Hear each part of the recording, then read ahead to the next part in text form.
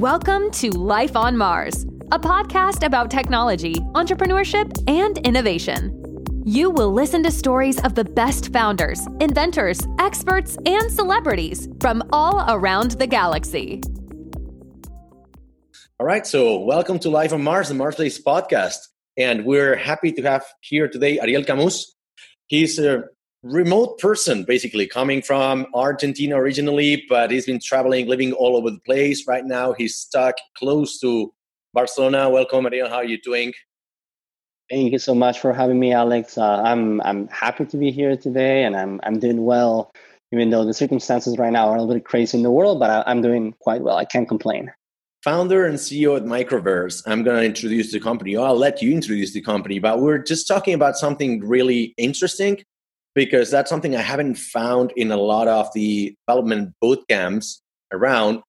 Just scouting all the options are there because I wanted to interview somebody leading a development boot camp. I think this one is pretty close to the culture that we've got, stemming off, from Ruby on Rails. It's a remote boot camp. You've got some specific nuances to your culture that I want to talk about. But you mentioned that you're based on the culture of GitLab. Just one small introduction here. It's funny, when we created MarsBase, we're a highly opinionated Rails company. We founded the company based on the principles of Basecamp and Rails.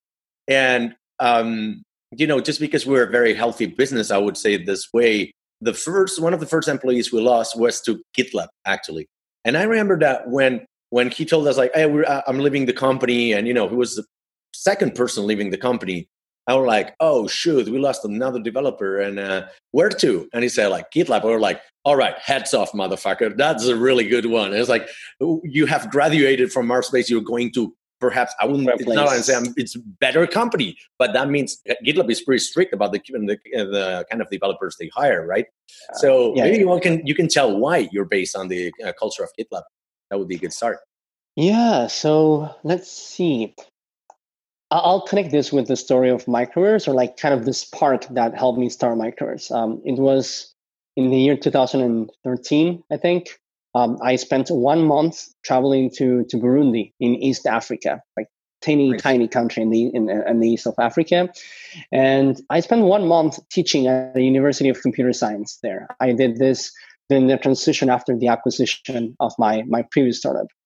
And I always say it was one of the most inspiring experiences of my life because I was meeting people who were so different to me, their realities, their backgrounds, their culture.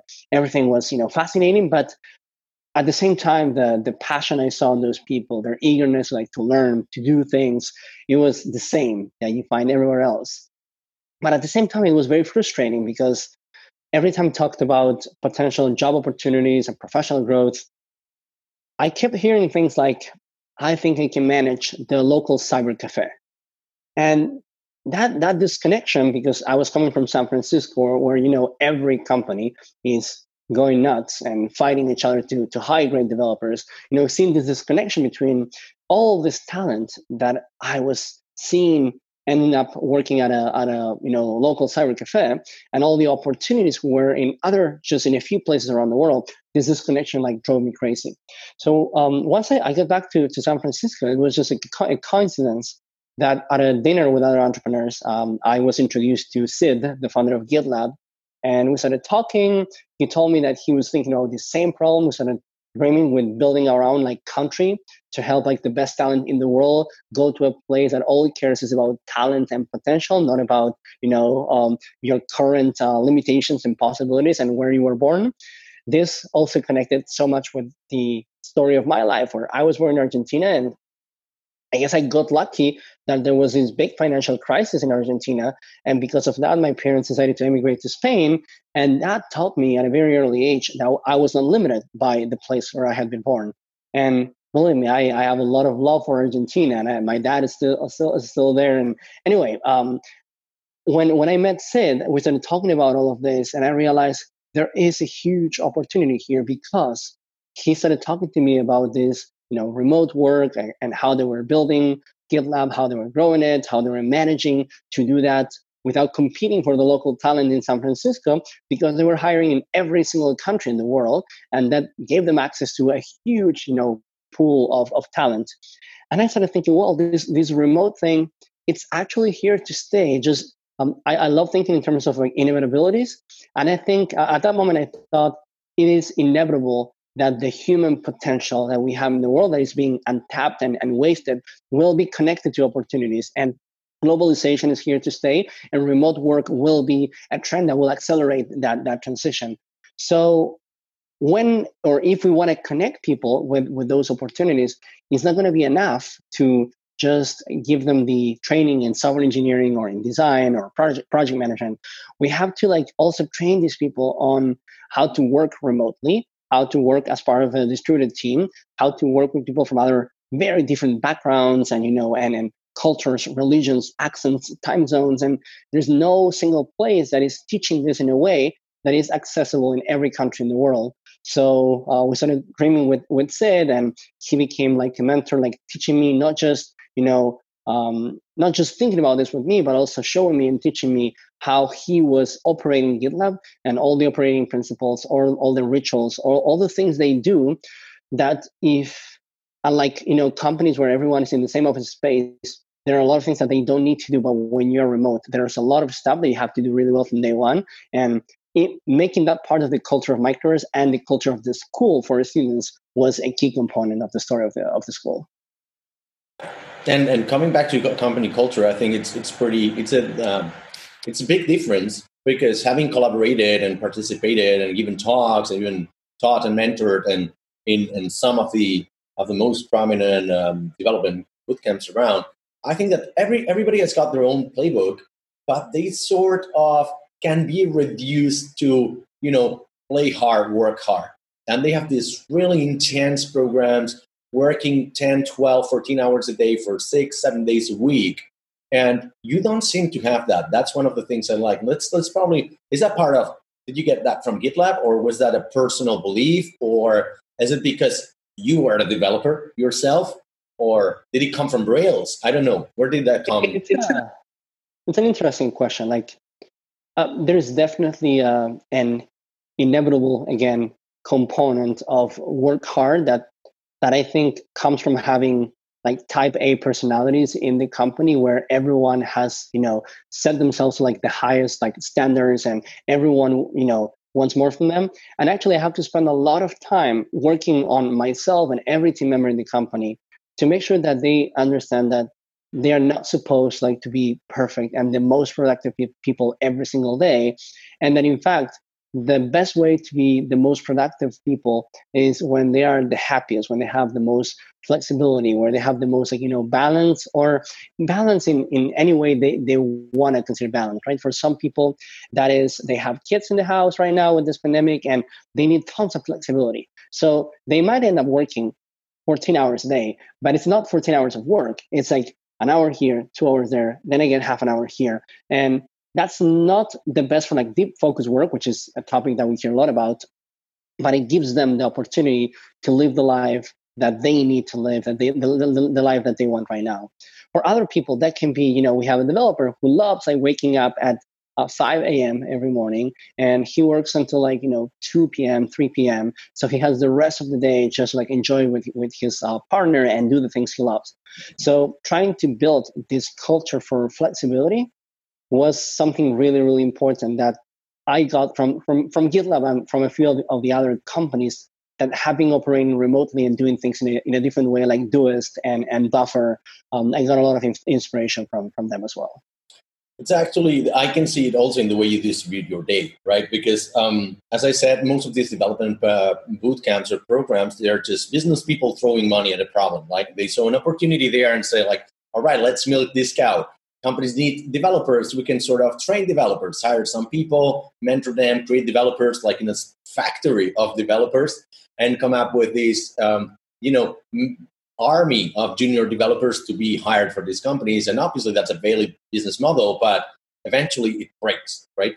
But I see that, and most of their days, like if you see their program, most of the days is like cluttered app with meetings and trainings and meetings and trainings. And the only time they've got for developing their own things is like the last 3 weeks of the program, which is, I would argue, not the way you learn development, right? The way you learn is actually coding.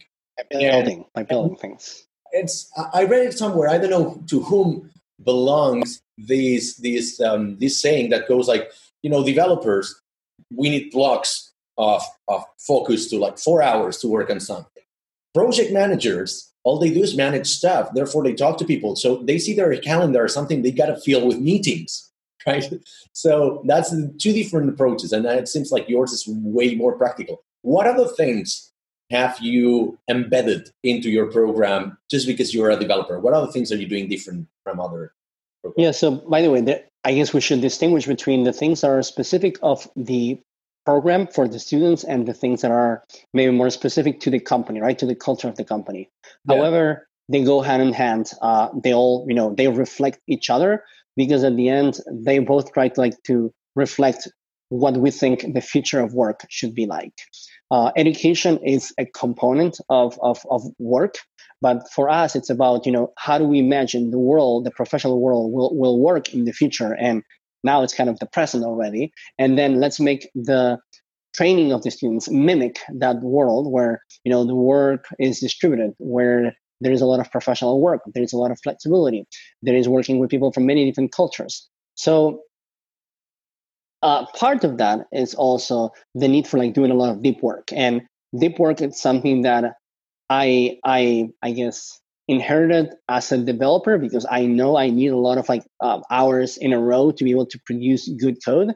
But then I started realizing that some of the best business people as well, some of the best, researchers in the world, some of the best athletes, all kind of, the most proficient people in the world at any kind of industry, they need to do a lot of deep work in whatever shape or form it takes for them. So we translated that to every single aspect of the company and the school, where students actually don't have lectures. They have projects, they have responsibilities, they have meetings that they have to attend with their teams, kind of like Scrum teams, with their coding partners. There is a lot of the soft skills, the professionalism that we measure on that in a quantitative way for them. But it's always with a lot of flexibility for them to organize their times, their days, their schedules with their team members and with their coding partners in the way that it works for them, depending on whether they need to study more right now or they need to work on a project, they need to refactor some piece of code, they are waiting for a code review. We give them a lot of that flexibility. And it works similarly on the company side, where we try to do as much asynchronous work as possible because when just to give context to this, we have students in 113 countries working collaboratively, everyone with each other. So we don't have schools in each country. It's just one school with students from all of these countries just working together collaboratively. And on the company side, we have team members in 10 countries as of today. And we have people from, the West Coast in the US, Latin America, we have people in Europe, we have people in Africa, and we have people in Asia. When you are working across time zones and you're not all in the same office space, one of the most important things that I learned from GitLab was, the principle of autonomy. If you need every decision to be made by consensus, if you have every decision requiring people from multiple time zones, your capacity to make decisions, to move forward, to learn, to iterate, it's decimated and you move really, really slow, which is something you cannot afford as a startup. So we had to integrate a lot of that into the way we operate as a company. And this is what you will see, inside the school, a lot of teams that work completely autonomously and some requirements for synchronous meetings, but we protect our focus time. For example, for me, I start working at 8 a.m. and until 1:30 p.m., I don't take a single meeting. And I have that blocked on my calendar. It's just time to produce work, to think strategically, to document things. And then in the afternoon, that's when I usually have meetings. But even with meetings, we are very efficient, although we still have so much to learn, right? So we have a way to, understand, time zones when we schedule meetings for team members.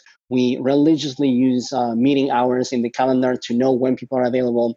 We have a principle of no interrupting focused time, like deep work. So these tools are very common right now about I can start a conversation with you with one click and interrupt your deep work. We are totally against that. In fact, we are very structured with our meetings. We don't have a meeting unless there is an agenda.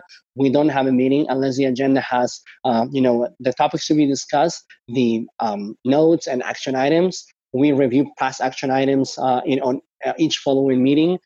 We don't allow adding new topics unless there was a conversation started asynchronously and documented that people have had time to review before the meeting. So the meeting time is used intentionally to discuss issues, not like report progress or just to tell you something that I could have read in a meeting. So I think it's always about a balance between. I think sometimes people think that working remotely or working in a flexible way translates into like less productivity, less innovation, less collaboration. But it's the opposite. It's like, because you have those constraints, they force you to have to like use your time in a much more organized way, in a wiser way, and a lot of that is reflected in our culture. That again comes from a lot the way that GitLab works as well. Yeah, I would like to say, well, we're a similar company in this regard. We're an office-less company, and our team is fully distributed. We've never had an office. And we tend to say that, FYI meetings, purely informational meetings, we don't do them. We just do meetings when we need to discuss stuff. And we need, productive and creative interactions between people to generate debate, right? But obviously, a company, the more you're aligned with business, you are forced to, especially as a service company in our case, we tend to be more synchronous than asynchronous, although we know async is the way, using Basecamp or kind of principles you said. But I don't know how that translates into the educational world, right? When everything is ingrained to be something synchronous, the kind you've got a lesson, so the teacher teaches the lesson, but maybe you've reverted that or you flipped it and now you can consume it at any time you want. So what would you say, what's the split between sync and async in your case? Yeah, that's a really good question. And again, it looks very different in this case in the school as compared to like the company. And, there are good reasons for that. So let's see where we start. We are a very weird school. We are truly reinventing education. We, took down all the ideas that we, thought about education from our own experiences, from our parents' experience, like in the education world, and we tried to reinvent everything from scratch. Because we started from some important constraints that I talked about before. We want to get to every country in the world because we believe that 94% of the world's population doesn't have access to college. When I look at this pandemic, I look at the possibility of curing cancer, space exploration, you name it. All those challenges will need like every talented person in the world, invested in solving those issues. So looking at the world's population, where like more than 90% of the people don't have the opportunity to contribute to that kind of work, to me, it blows my mind. So by design, I wanted to design something that could get to every place, every corner of the world. On the other hand, when I started looking into, okay, how do we build an education system like that? I realized that all the innovation we have seen in the education world over the last 10 years, in the online digital world, has been around content. And we have some of the best teachers, some of the best MOOCs, online courses available for free or very cheaply. We have teachers from Stanford and MIT that you can watch their lectures for free. But saying that content or great content equals great education, it's like saying that, don't send your kids to school because you can just buy the books and they can learn by themselves from the house. We know that at a great education, content, it's a component of it, but it's not enough. When you think about a great education, it's the network, it's the place that encourages you to show up, it's the peers that are not just your network, but also the people that gives you accountability, the people that gives you support, that make this really intense experience of learning something normal because they're showing up. I show up, and we have group projects, and then we have deadlines, and we support each other in the process. So having also teachers there are a lot of things that are missing in online education.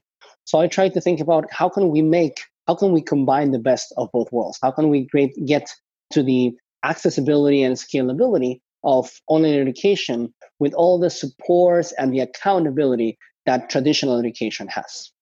So we started with making the program available at no upfront cost. This is something very unique about us.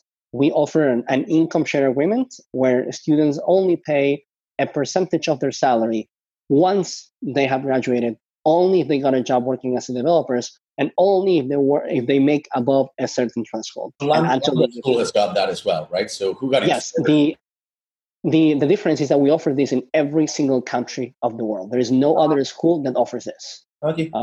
We are open to every country. We have never rejected anyone based on which country they come from. So we have the process created so it works for every country. Now, the key for us and our bet is that the way to bring all that support and accountability to the education world in a scalable way, and this is where my development background comes is in order to make that scalable, that cannot depend on having people that you need to hire that needs to be there for that to happen. So you cannot depend on having teachers holding students accountable and taking attendance and lecturing students. Mm-hmm. You have to flip that. So the content, it's available for free more often than not. In fact, the problem we have right now is that there is way too much content, not that there is not content enough. So what we do is we curate existing content, existing lessons, lectures, and we build projects around that. So when students join, they don't have to attend to lectures like in most boot camps or schools. They have projects that they have to build. They have teams that they're part of, like in any company, and they learn in the same way that they're going to be learning for the rest of their lives. Because when they get to a company, right? Exactly, you learn by building things. You learn by talking to your coworkers. You learn through code reviews where you get feedback. You learn by talking to your managers, by talking to more senior people. Right. Sure, you continue taking courses. You look at documentation, Stack Overflow, Google. So we mimic all of that, but all of this sits on a very important piece, which is collaborative learning. Our students learn through collaboration. What I mean is this: students join the day every single day at the same time, which is, depending on which time zone you join, it can be UTC -6 or UTC +1. And they will start at 8 a.m. in those time zones. But if they're in Brazil, they might start at, if they're in the UTC -6, they might start at 12 p.m. If they're in Colombia, they will start at 8 a.m. So the thing is, they join a call with their stand-up teams. They work on some mock programming. They present some code that they have been working on. Then they split in teams of 2. They work through pair programming. We got a lot of this from Pivotal Labs in the US. And right.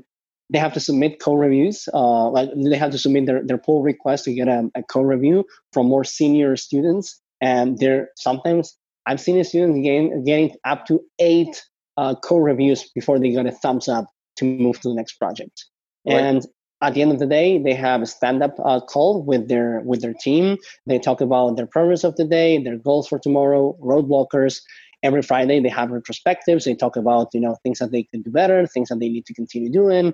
They help each other. So at the end, all the accountability comes from these people who are your network, because you know that they depend on you to make progress every day. So that is a great incentive for people to show up on time.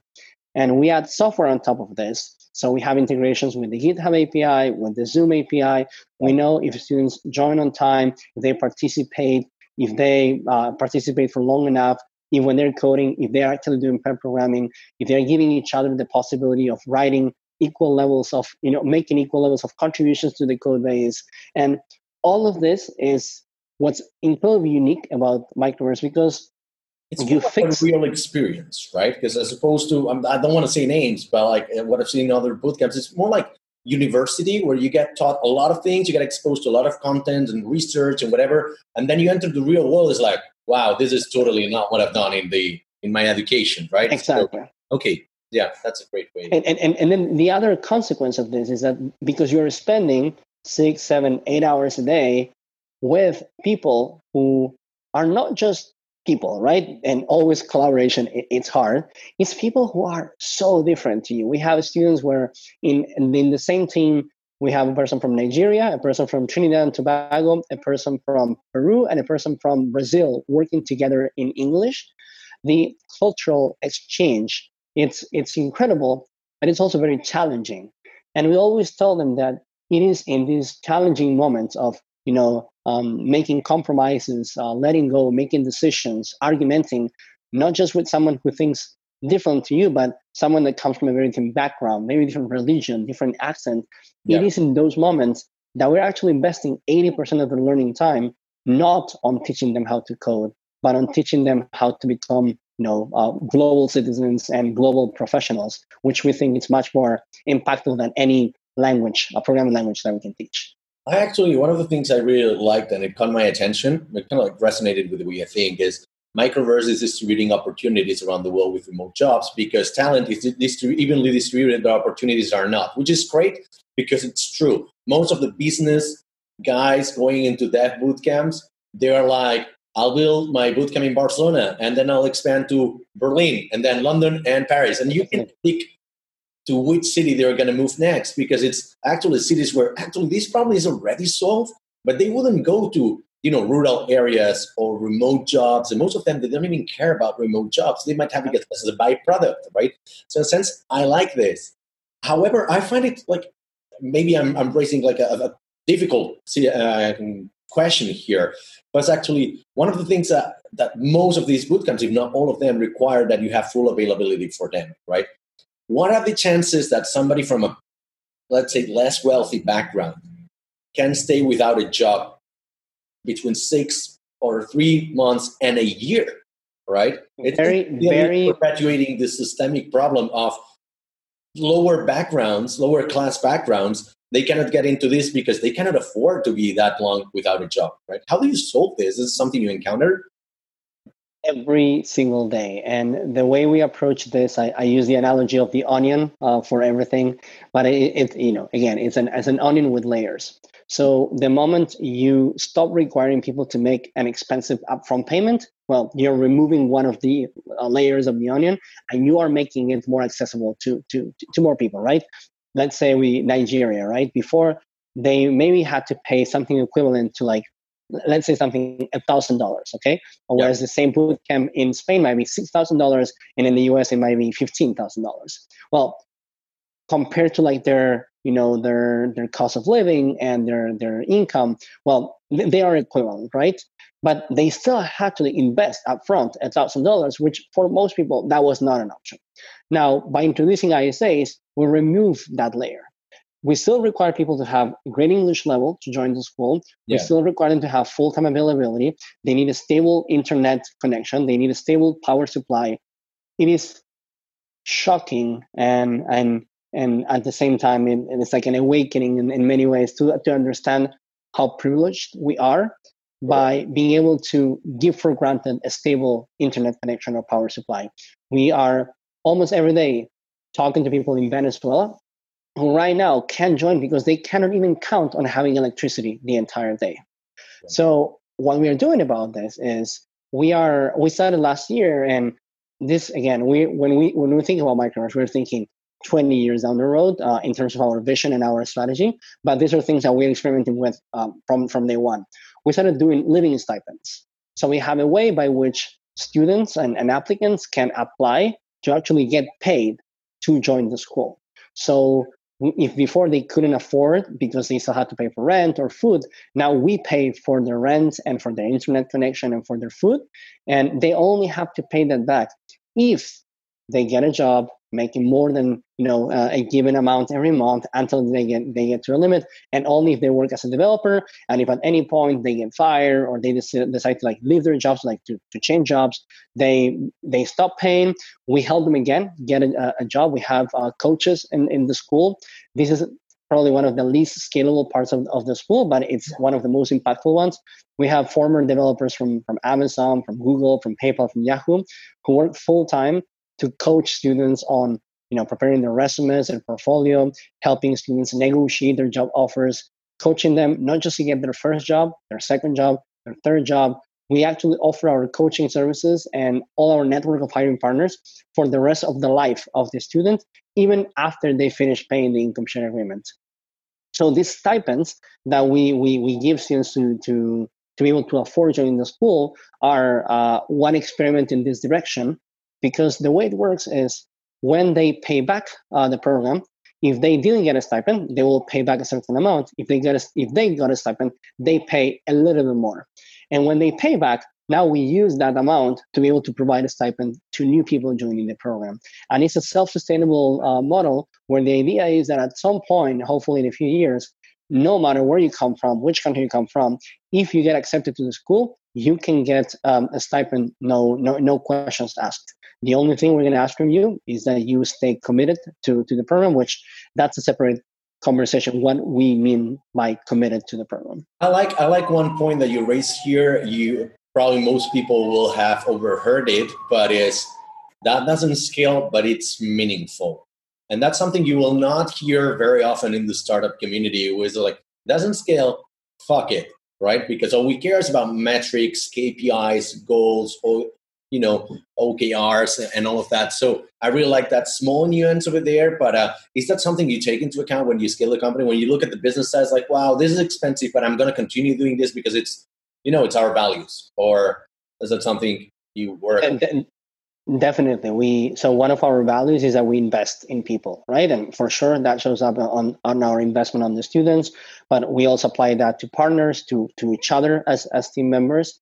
And we have a very strong emphasis on scalability. It comes from my engineering background, and I applied like scalability to everything. In fact, that's why we use collaborative learning as a way to reduce the cost per student. So precisely we can take a risk of investing in education of people that no one else can do because it's too risky, right? But we always say it's a human touch first, and then it's a scalable approach. So it's got to feel human.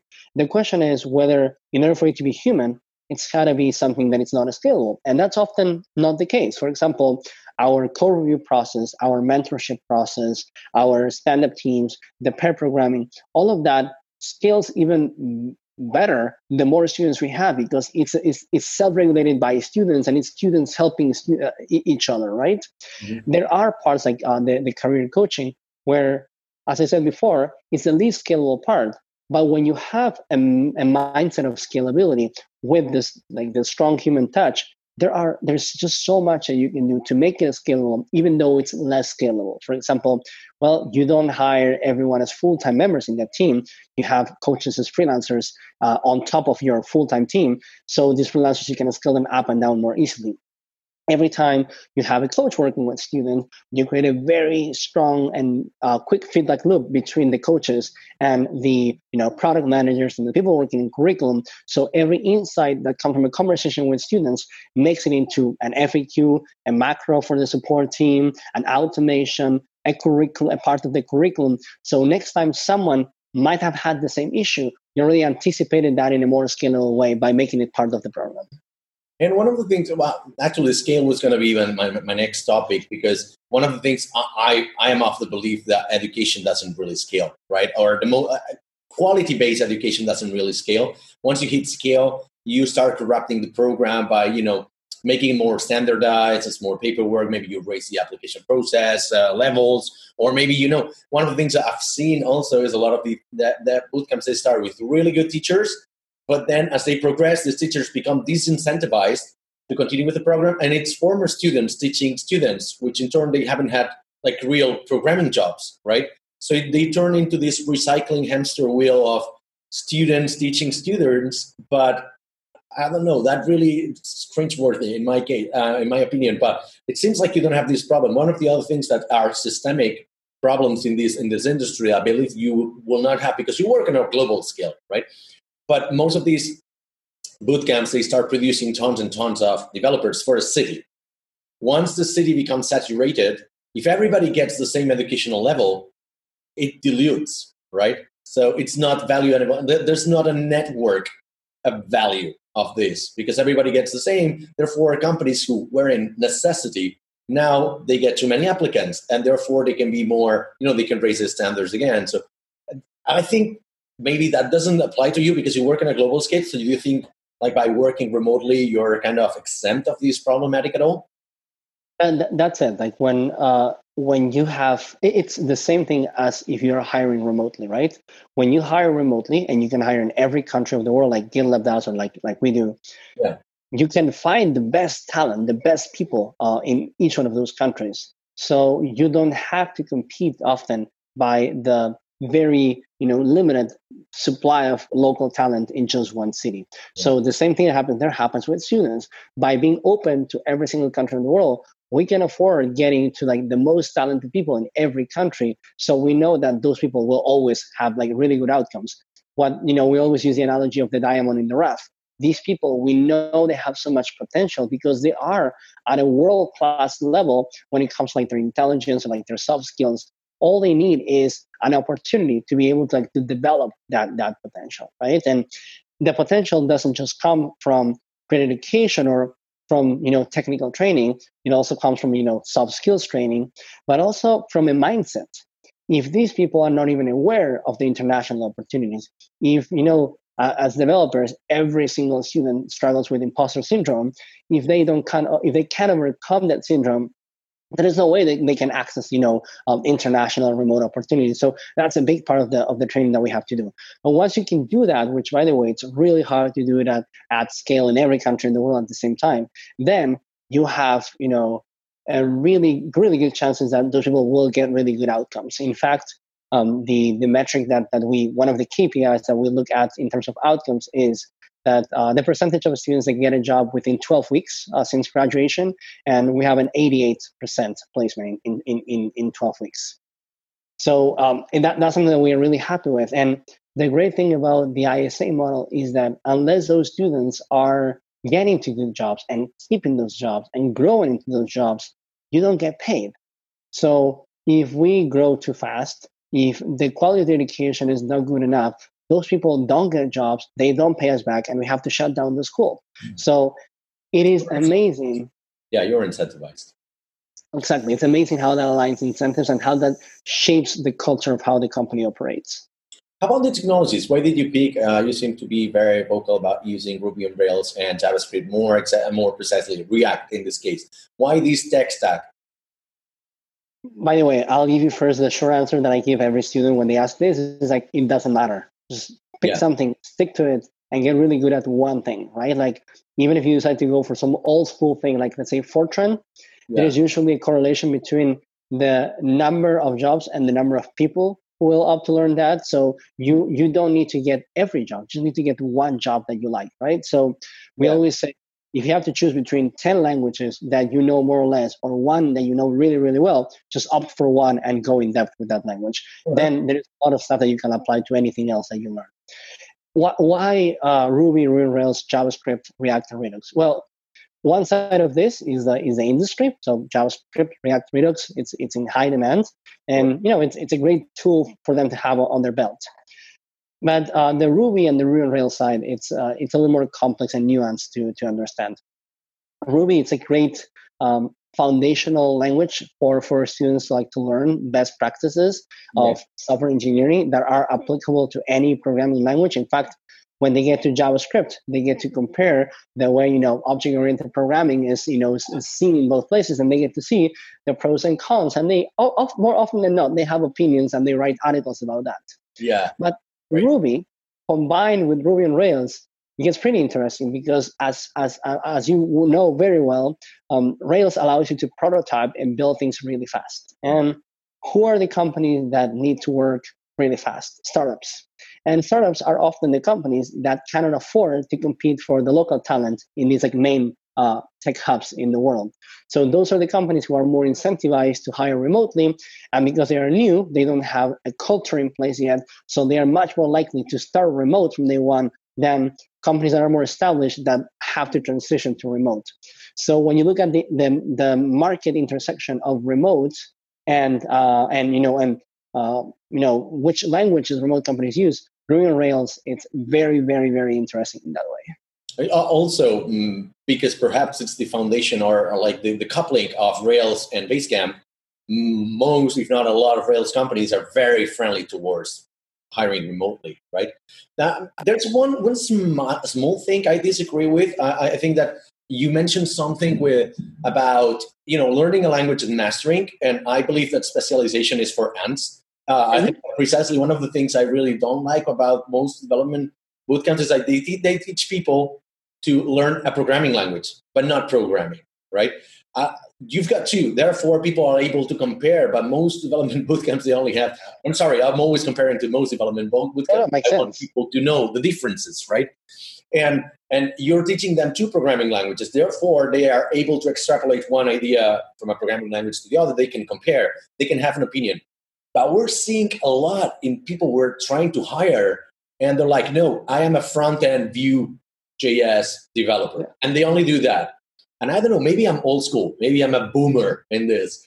But I think I've got a strong opinion that perhaps because I've learned 4, 5, 6, 7 different languages throughout my career, I think I'm a much more complete person because I can tackle different situations, different kinds of companies, different scales, different sectors, and even go into a company I don't know whose tech stack it is and just work. Maybe I will not be productive from day one, but I will learn faster than somebody who's learning one language. So did you have that into account when you created the program? Yeah, and because you were using these technologies. No. We were actually not. I think the first. Well, by the way, this is again a topic for a different conversation. But we built the entire school for the first year and a half without writing a single line of code. It was like even though I'm a developer, because I've also worked as a product manager and entrepreneur for 10 years. I know that the cost. Sorry. You were spinning many plates basically as an entrepreneur, you know. Well, not only that, I know that the cost of writing code is not the cost of writing it, it's also the cost of maintaining it. So if I want to move really fast and make changes really fast, then making changes with no code tools, it's way faster than with, something where you need a developer to make changes. So the entire thing has been built using, Zoom for video conferencing, Airtable for the backend, and iForm for forms and Airtable forms for forms, Integromat and Zapier to connecting all the pieces. And anyway, the reason I say this is because the first thing we ever built for the school with code was actually with Node.js. So yeah, no correlation at all with the programming languages we teach and what we use to build things. Now, I agree with you on that. I guess I was talking from the point of view of someone who is just starting, right? Someone who has a year, as you said, a year of savings to make a transition in their lives. I think that has to come with a balance of two things. One is a focus on fundamentals. You cannot just learn React. You have to understand why React became to be a thing and when using React makes sense and when it doesn't make sense and what are like the principles behind React that are actually applicable in a lot of other places or with a lot of other tools. But at the same time, if you only have a year to learn something, there is this very common phenomenon of people where they start learning Node.js because they see an article on that, and then they get distracted, they don't finish the course, and once they were about to go back to Node.js, there is a new article telling them that the future is machine learning, and they should be learning Python for that, not Node.js, so now they switch to Python. And the problem is that in a year, you cannot get to a lot of depth in 5, 6, 7 things at the same time. There's depth that comes from the actual experience, from building like large projects, from having like real users. So in that sense is when we say, hey, just choose 1 or 2 things and make sure that you go really, really deep, but really, really deep, not just on understanding and like memorizing, the documentation, but on understanding the principles that actually are applicable to a lot of other languages. And for sure, if you get to experience like not just 1 but 2 languages in a focused way, you're gonna start to see what are the things they have in common. Those are the fundamentals, and what are the things that are better about one compared to the other, and vice versa. So then you get to see that not every programming language can be used for the same situation. And it's interesting you mentioned something I didn't want to cover today, but because I didn't know, but no code. That seems to be all the rates right now. A lot of strong opinions on no code.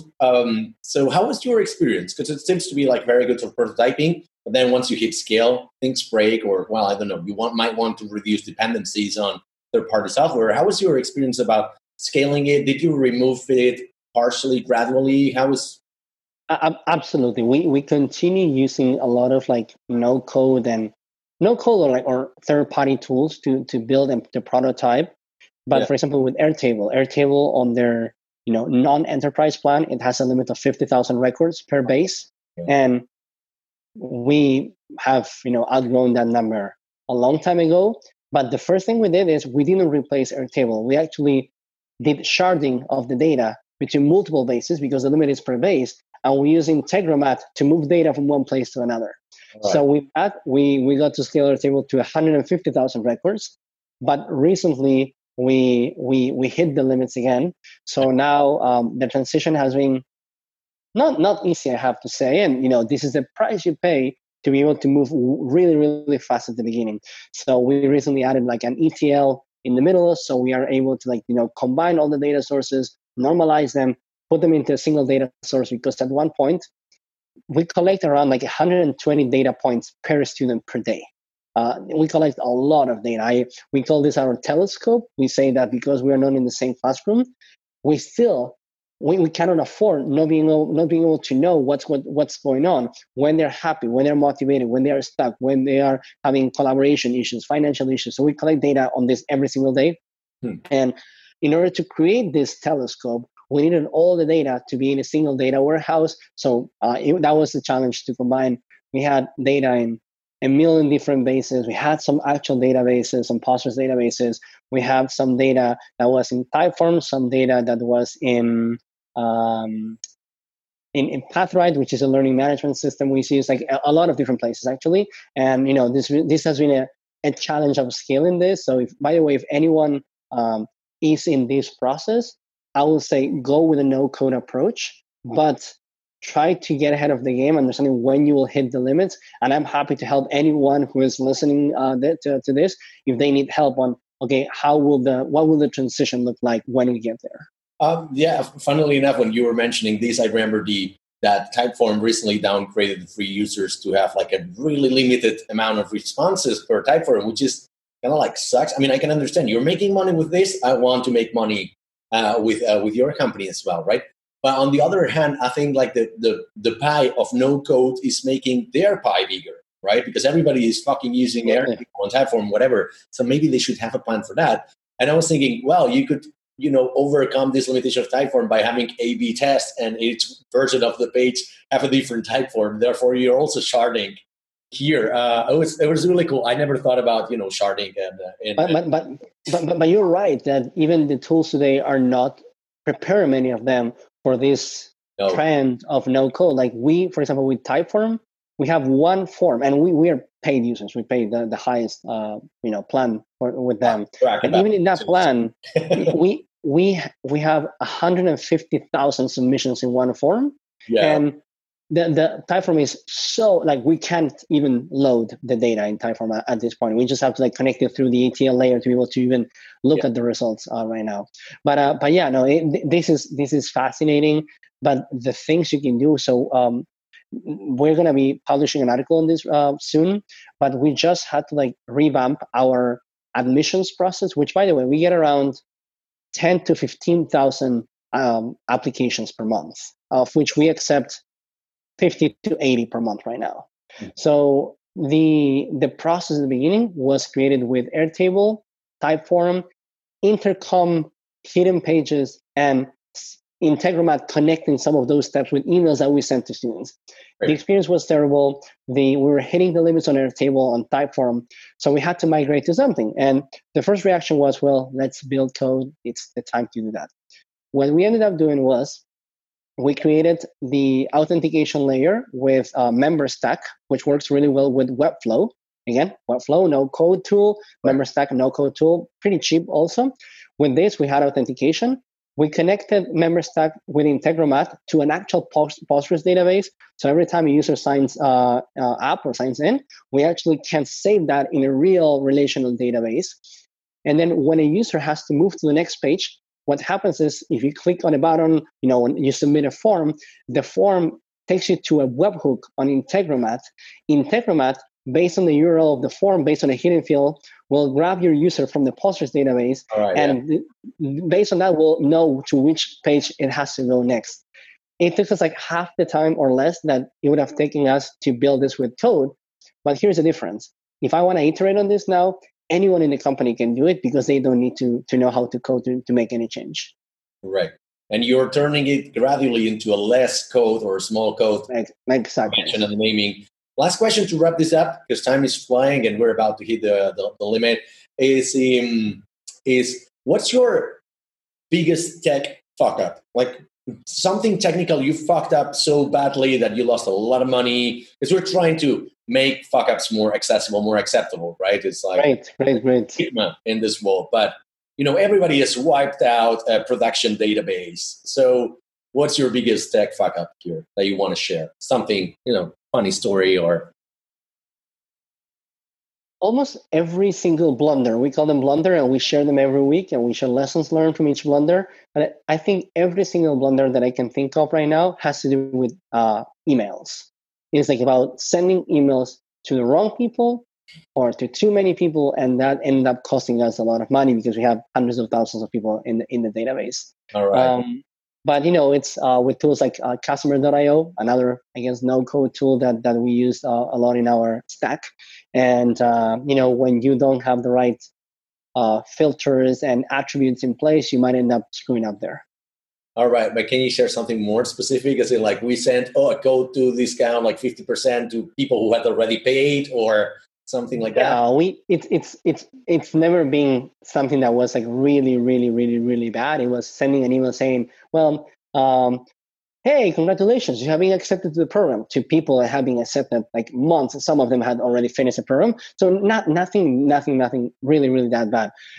Financially speaking, I think some of the biggest blunders come from, outgrowing some of these like no-code tools. For example, Intercom is one where it's very easy to get started with Intercom with like the startup plan. It's like free and very cheap. But then after the year, they hit you with the actual pricing. And oh my gosh, I remember we went from paying $0 to having to pay $3,000 a month. And at that stage in the company, we couldn't pay for that. So we actually had to, like, in 3 days, come up with a transition to move outside of Intercom to something else. The same has happened with Airtable recently, where the enterprise plan right now, it's $36,000 a month, and we're not going to be paying that. All right. Great experiences. Thank you for sharing all of these. Thank you for being part of the podcast. I think we can wrap it up here. See you all on the next podcast. We are Mars-based, an all-remote consultancy from Barcelona, specializing in web and mobile development. We help all kinds of companies, from startups to big corporations, to conceptualize, design, and develop solutions for their business using technology. And now, how can we help you?